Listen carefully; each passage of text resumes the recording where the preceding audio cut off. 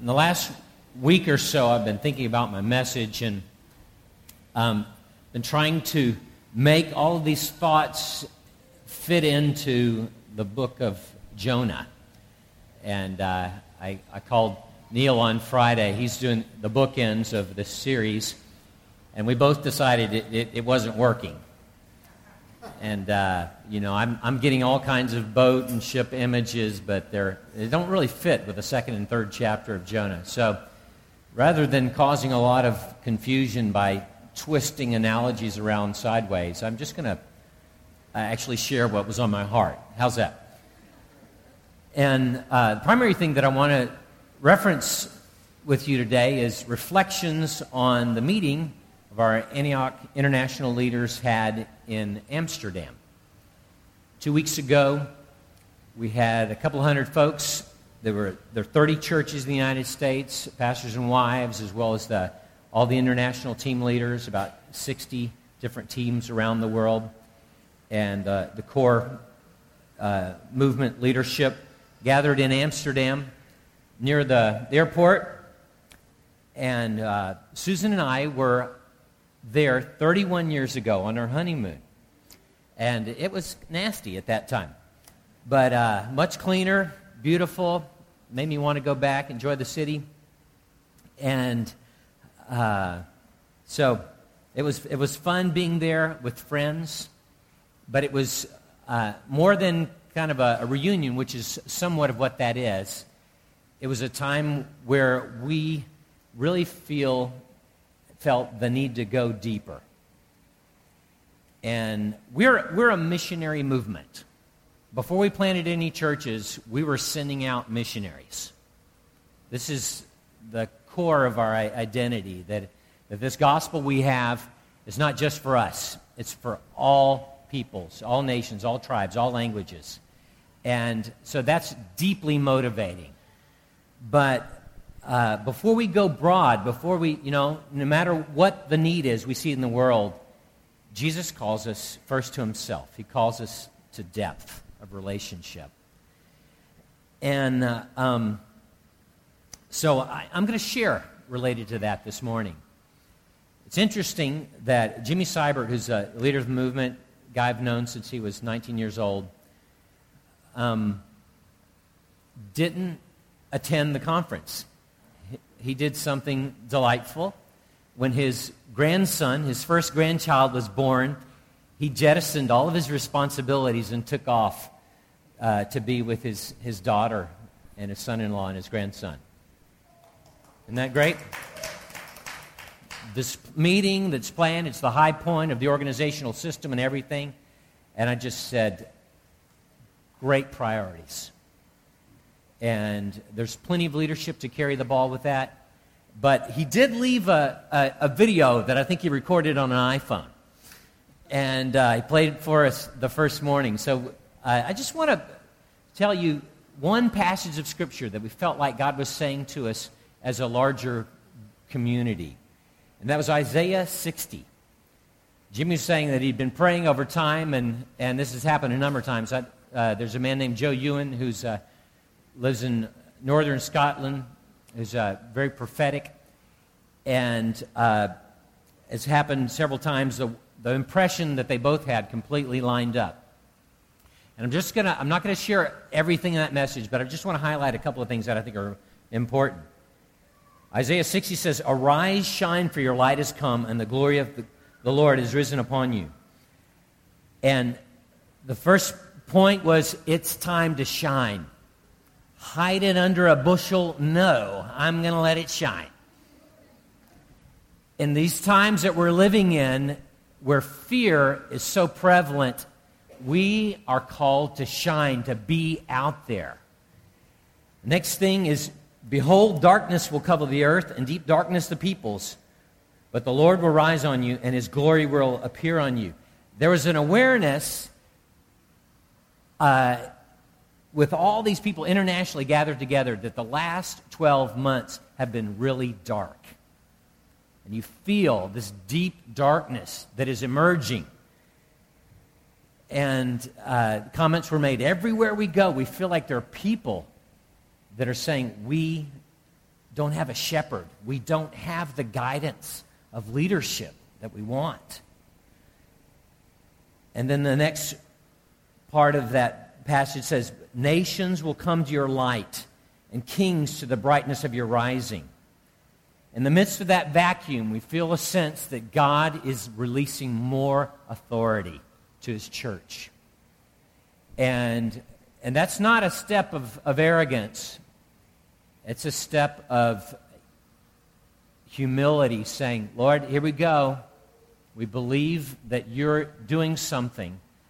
And in every juncture, everyone that I prayed with at that meeting, it just felt like God was bringing increase to each one of our congregations, and growth was happening in unparalleled ways, and so many things going on. I feel that way about us here. You know, we're in the middle of summer, and so this is not our highest energy times. Most of the students are gone. A lot of people are on vacation. This is probably, August is the time where you're least likely to have good attendance at whatever meeting you're trying to do related to the life of our community. But there are a number of things happening. Let me see. Phil, how many applications have we had for training school? 18 applications for training school this fall. I mean, that's double last year. People coming into the residency program that are stepping up in ministry. They're with the leadership coming together over the last few months. We just feel like there is a new release of life. And but what do we do?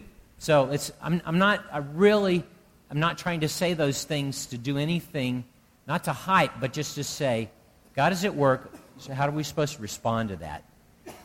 And my word is, it's time to go deep. We have to prepare our lives to receive from the Lord first, not receiving, what's going to increase outside externally, but what's going to increase in us, in God's character, in His presence, in His life, and really the substance of who Jesus is in our souls. The end of that week, Thursday night, we went to Zuiderkerk, which is a church that was built in 1646, the oldest Protestant church in Amsterdam. Anybody ever been to Zuiderkerk? All right. Everybody that went this summer on outreach was there. And we ended with having all of our leadership teams. We went to this place, which is a historic place spiritually in the city and in the region. And a guy named Robert Herber, who's one of our overseers, stood up to talk. And you know, I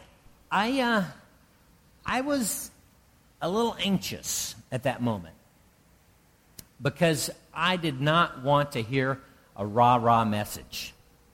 Typically, the end of a meeting, it's like, now we're going to charge the mountain. And I have a couple of different feelings when I come to these type of conferences. One of them is insecurity. Now, this is a little secret for those of you who have not been to pastors' conferences, but a lot of little boys and girls at these meetings are trying to feel important. And so they compare themselves to each other. And like, who's bigger and who's more anointed and how's all this work? And I just absolutely despise that. I want to crawl under something during those times. I feel my own need for value being exposed. Another thing that happens is the Holy Spirit starts working more deeply in my life. My cans are getting opened with all this negative stuff, and then God is pouring into my life, and it's like the thumb screws are on with the Holy Spirit. If I'm going to do something inside of you.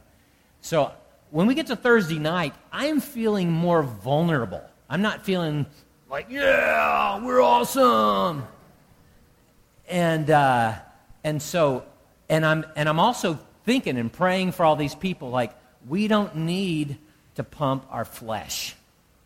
We don't need to pump up our identity and say, we're something, we're important, we're going to be great. And so I'm kind of wincing a little bit as Robert gets up, but he's a precious, precious brother, and he did the right thing. He just went weak and humble. And he spent the first part of his message telling us everything that has gone wrong in his life in the last year. His church has decreased in membership numbers. Key leaders have left. He has wanted to leave the ministry. So he's just pouring all this stuff out in front of all the people he's, should be trying to impress. And you know what's happening? Humility is being released into the room. People are beginning to open up even more. There was life that was already flowing there. I'd actually made some progress in my insecurity by that time. And he told a story about a place in his life where, all of these things are just going wrong. And he said, I realized I was coming up on my 40th birthday. And all the things that I had told myself when I was a little boy that I would accomplish hadn't happened. And he had a memory of him being, as a 5-year-old, looking up in his grandfather's house of all of these newspaper clippings. And his grandfather, I knew, he's passed away, but he was the mayor of the city. He had the largest car dealership, multimillionaire, streets named after him in town. And so little Robert looked at 5 years old and said, I'm supposed to be really successful. And he has been successful in many ways, but something in him was just going, I didn't make it. I'm turning 40. My life is not what I thought it should be. And all of that swirling around, the Holy Spirit is cranking down on him and saying, the church is not who you are. This is not where your value is coming from. And a guy named Floyd McClung came to town and started talking to him, and he's pouring out, all his pain. And Floyd is this whole very complicated story. He's since had some real serious physical problems. But at that point in time, Floyd just said, Robert, Floyd's about 70, Robert, you need to know the Father Heart of God. Floyd's written the book, The Father Heart of God. Spoken on it so many times. It's a core part of who we are in our community. We talk about this on a regular basis. We believe that it's our foundation, God's unconditional love. He's good. We sang that this morning. And first in James chapter 1, every good gift, every perfect thing comes down from the Father of lights, with whom there's no change or shadow of turning. And no matter what's happening in our world and our lives, His character is consistent. And His character for you and His will for you is good. So Robert's telling me this story, and he goes through a process and basically just invites us all into a ministry time again. And here we are. We're going back to spiritual kindergarten one more time, men and women. And so he says, open up your hands, and I want to pray for you. He prayed for us. God worked in a number of ways. And then he said, some of you, that prayer didn't work. That didn't stick. Nothing happened that time. I want you to stand up right now. And I stood up. So, at that moment, I really felt like a lot of things were peaking in my life. Just a little over a week ago. And a group of men that I'd known for 20 or so years, about 4 or 5 men gathered around me and started praying for me. And this is happening, there's little clumps around. And immediately the Holy Spirit started bringing memories to my life. And anger started coming up inside of me, really strong. And with anger in my life at different places, there's been depression. Here's the equation I learned a long time ago. Hurt plus anger times self-pity equals depression. And so when I feel a place in my life swirling down, I start checking those things out. Usually there's a hurt, there's an anger in me, and then I'm like, why did I get treated this way? Why isn't there another option for me? Where's the door out of this situation? And all those emotions are coming up in me without any information, and then the memories start coming in my life. And I want to share one of those memories with you, just to explain what God was doing in my heart at that moment. So I needed the Father heart of God in a deeper way. In 1999, I was coming up on 20 years of college ministry. And I'd been working at this one major university. I'm leaving a few names out here to protect the innocent. And I had been there about 6 years, and it had been hard hoeing. It took us a while to get some momentum. I'd come from a very successful ministry, a lot of things that started in our movement as a whole, and now I'm at the big state school that was completely different environment. But 6 years in, we've got about 200 students gathering on Friday night. I had 8 different full-time support-raised college ministry staff. We're kicking into gear. And in my mind at that point in time, I'm thinking, okay, all right, what are we doing? What's the next step in my life? I thought of several different plans. If you can, some of you know me, can imagine this.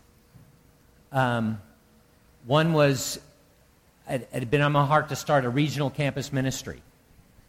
So I'd been doing this for a long time. I understood the local church. I understood campus ministry. So I was going to move outside of our network, as well as raising up some other people and build this structure. Another idea in the city we were in was starting a larger mission agency. I was thinking about church planting also at that time. So I'm planning my next step of success. Hit this place, catching gears. I've done this a couple of times. I know what I'm doing. But right about that same time, in October, we had our annual leadership meeting in the church. And this prophetic guy from Phoenix comes to town. And gracious man, it's a very mature group of people together. And he says, I believe it's time now for your pastor to start another church. That was a beautiful thing in many ways, but it absolutely sank my battleship. Because what happened was 300 of the 800 people in our church moved. All of my college staff became the staff for the new church. So everything that I'd built just kind of went like in two different directions.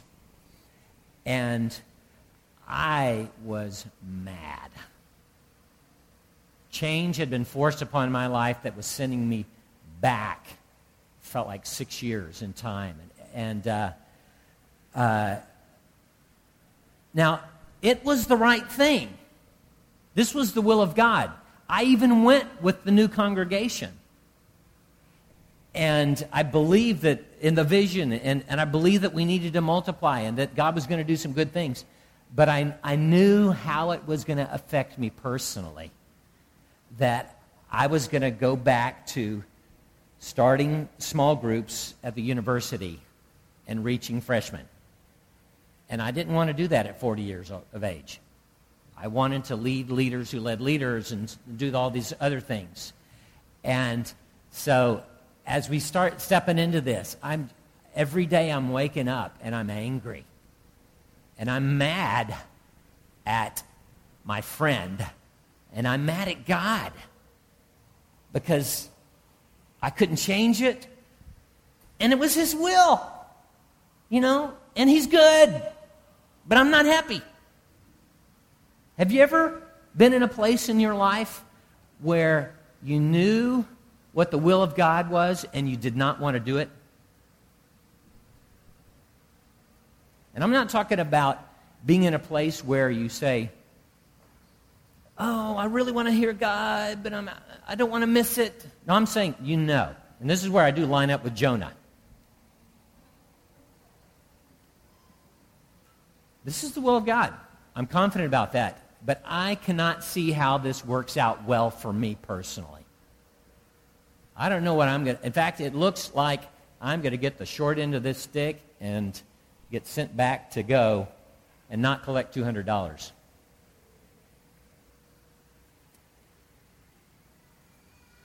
And I felt betrayed. I felt like all of my momentum and ministry dreams were thrown out the window, and everything went to starting this new thing again. Now, into that story is that the momentum of that in my life squirted our family to Indonesia, which became the most fruitful season of our life and a core part of our identity, my children's life, and led us on an amazing adventure. But the beginning of that transition, I felt like I was on the rotisserie with forks being stuck in me. So this is the memory I'm having with all this pain and anger emerging in my life. And one of the people that's praying for me at that moment is that brother who started the church. And I thought it was somebody else. It's like, I know that voice, I'm keeping my eyes closed. And I look up and I went, oh my gosh. And I just wrapped my arm around his arm. And just leaned back. And we know each other pretty well. He's seen me angry before. We've had this conversation very thoroughly. So, sitting there and he's praying for me, and these other guys are praying for me. And the next picture that comes into my mind is a very spiritual picture. It's Lieutenant Dan on top of the boat in the hurricane. Forrest Gump. Anybody know that picture in here? Okay. So Lieutenant Dan's lost his legs. He's mad at everybody. He's an alcoholic now. He's with Forrest Gump on the shrimp boat. The hurricanes come through. I love this line. Lieutenant Dan says, Forrest, where is this God of yours? And Forrest says, it's funny that Lieutenant Dan said that, because right then, God showed up.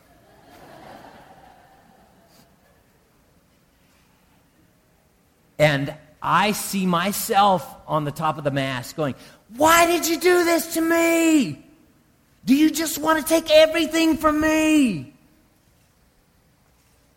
Just kill me now. Send me down. That's what's happening inside of me in that moment. And I'm identifying with the anger that's happening in his life. Now, but give you a little bit of instruction in the middle of this. I'm not leading you off the edge and it's just going to be a black abyss at the end of this message. I'm pretty analytical. I have to work hard to not be there. But I think also there's places where God gives me understanding. And I believe in that moment, what the Holy Spirit is wanting to do is bring me to emotional integration. He's wanting me not just to know that God is good when things are good. He's wanting me to hold on and be in the middle of every experience in my life, and He's there with me. And sometimes, as a parent, I know that my kids just need to be mad and know that I can take it. That I don't have to shut them up, and they don't have to say it right every time they have a conversation with me. They can say it wrong, And there's hopefully I'm growing with the unconditional heart of Father God. And they could get it all out. And I'm just there. I didn't go away. They didn't get retribution from expressing all of their emotions. And I want to tell you, God can handle your anger. He can handle your frustration when things are not going well.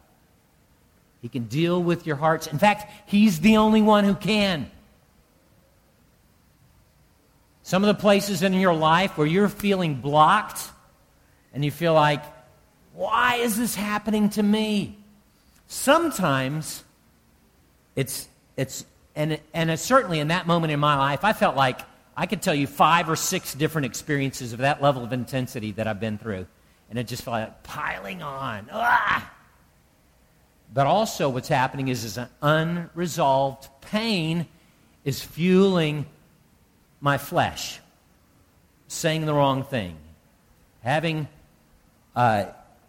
just whatever garbage is in my heart has come because of undealt with hurt, self-pity, and anger. And that's where we have to come back again to the Father heart of God. Be little boys and girls. And just say, at that moment it wasn't a calm response. It was me pouring out intense emotion, and I didn't care what I said or how I said it. Now, I'm actually, if you could see the situation, I'm just speaking under my breath, okay? I'm not jumping up and down and screaming and running in circles. I've got a few respected brothers standing around me, but I'm going like this. And I'm pushing back theology. I'm pushing back all the answers. Yes, Mark, that's true, but, God's character.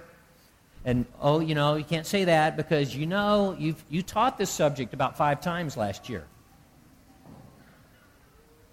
And I'm just going, here's where I am. This is where I'm at. And I'm letting, in the safest place I could possibly do that, the presence of God with trusted friends. Not alone. And what the enemy wants to do is tell you, no one understands, you need to run and as far away from community as you possibly can in order to deal with your pain. And he knows that that's a place you're most likely to just keep in a cycle of wounding and not get healing. But if we're a real community, we have to learn how to bring our garbage up to the next level. And just be honest with ourselves, with God, and with others. This is what's going on in my life. I was talking with someone recently, and they were talking about some of the deeper issues in our culture and how hard it is to reach certain people because of the shame in their life as they face their sin. And he said the only way for us to reach these different communities is if we are communities of honesty and vulnerability. If we're not living at that level of depth, people that are vulnerable don't want to be here. They don't want to talk shallow conversations about their life or be the embarrassing person in the room. They need a level of honesty and vulnerability.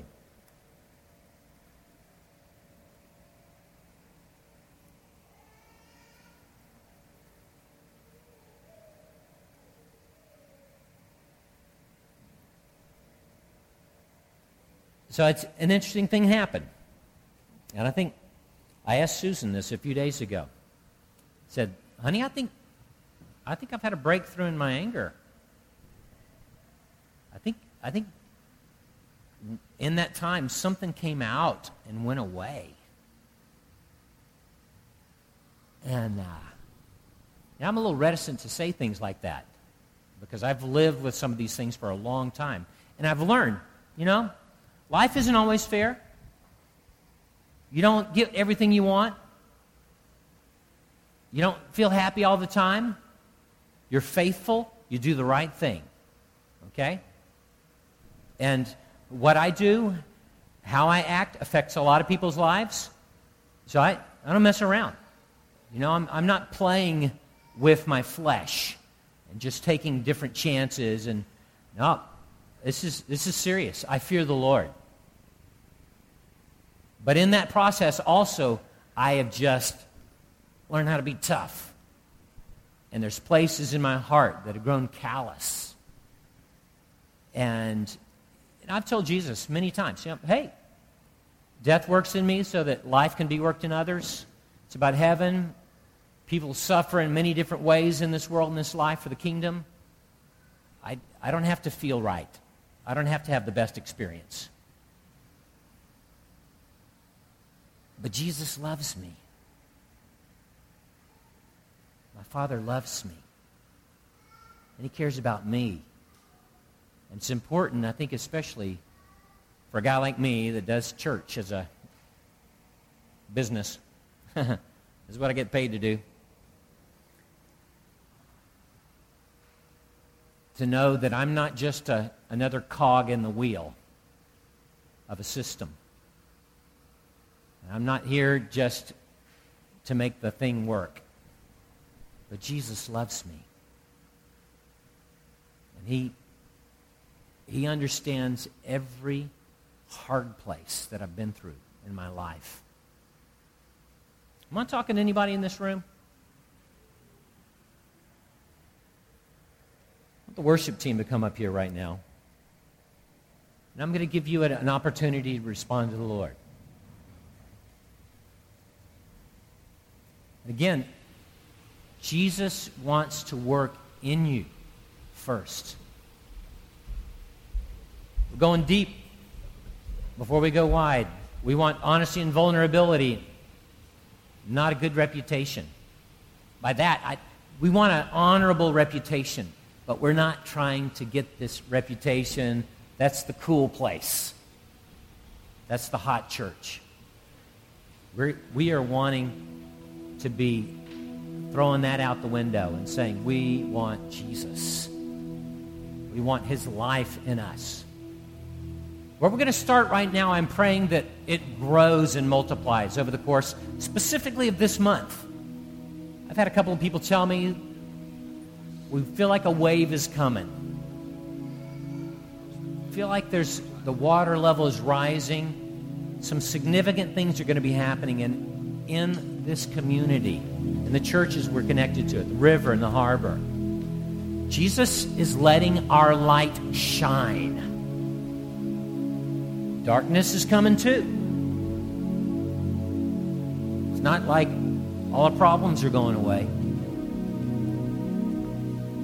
But He's going to fill us. He's going to touch us internally so that you're not a cog in the wheel. You're not just somebody serving a system in an organization, but you're a person well connected to others that is able to be honest and vulnerable about what's happening in your life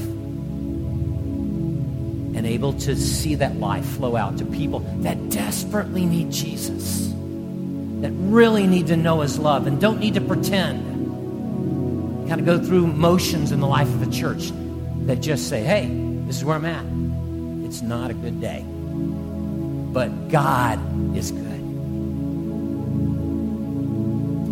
Stand up with me right now.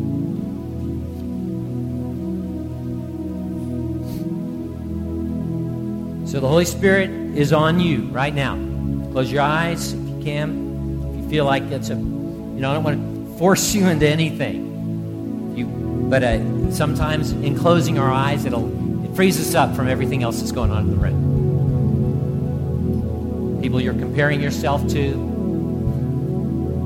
people you're impressed with, or the people you're not impressed with. Just shutting them out right now. I want you to put your hands out there in front of you, or assume a receiving posture. And I want to invite the Holy Spirit to start working in your lives. He's never stopped. He's never left you. But there are times when he accelerates the process of his work inside of you. So Holy Spirit, come. Just come in this room right now. Bring to mind the blockages. Bring to mind the lies. Bring to mind the things that keep my friends from knowing you are a loving God.